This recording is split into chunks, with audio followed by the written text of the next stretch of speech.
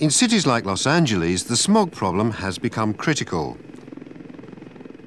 But even in Britain, regulations brought in through the 1990s to curb VOC emissions from activities such as printing, painting and solvent cleaning.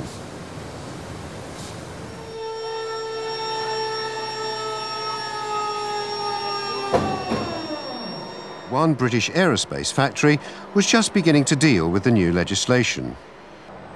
British Aerospace uses solvents for degreasing aircraft parts prior to fixing or spraying. Some solvent is found in assembly, but most is used in huge vapour degreasing tanks. As a metal part is inserted into the tank, solvent vapour condenses, dissolving grease. The vapour is denser than air, so it should stay inside the tank. There are also refrigeration coils around the edge of the tank to provide a temperature barrier. But solvent does escape, mostly when the part is lifted from the tank after cleaning. Some vapour is also sucked off through rim extraction of air around the lip of the tank, a safety measure. Paints also contain solvent, so similar problems apply to paint spraying. The process of drying often depends on the evaporation of solvent in air. So, how can British Aerospace come to grips with its legal obligations?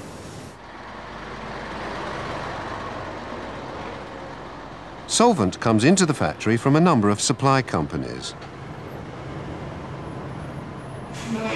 Before coming up with solutions, the company must find out exactly how much solvent is being used and where.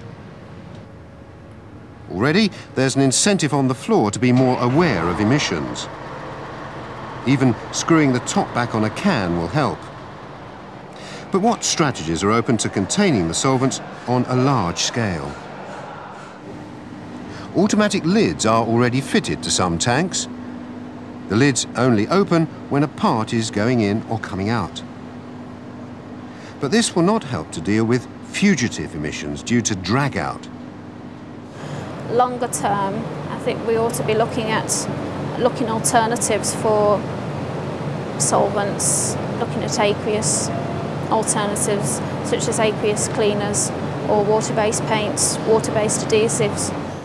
Unfortunately, at the present, we have knock-on effects with the aqueous cleaners, be it spray clean, be it immersion clean, etc., with the sewage works. Effluent goes into the sewers and off to the sewage works, which again can cause us a problem. There's no point in moving away from one product which causes air pollution to another which causes water pollution or indirectly increases pollution elsewhere through a greater use of fossil fuels. The paint shop seems a simpler problem to deal with. Water-based paint is already being used in car manufacture. Can it be used to spray aircraft? Here, British Aerospace is in the hands of the paint manufacturers.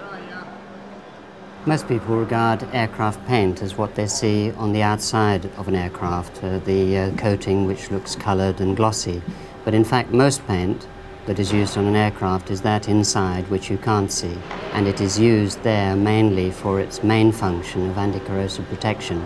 One might think that the easy option is to go to a waterborne product. But there are constraints which make it very difficult to do this. On the ground, it's at 20 degrees centigrade. When it takes off, it goes into, let's say, 18,000, 30,000 feet.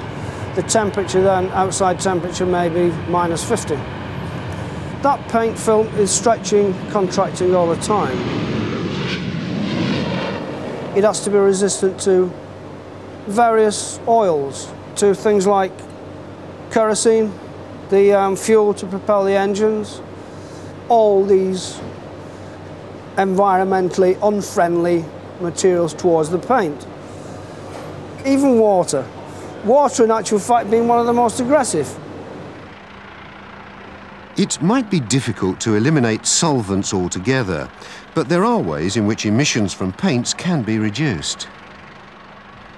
One way is to merely have a reduced solvent content product, a higher solids content material, to have the solvent which is used to reduce the viscosity for application as water in the so-called water-reducible products.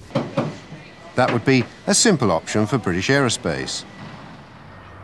Outside the factory lie 1,800 cars used by employees to drive to work.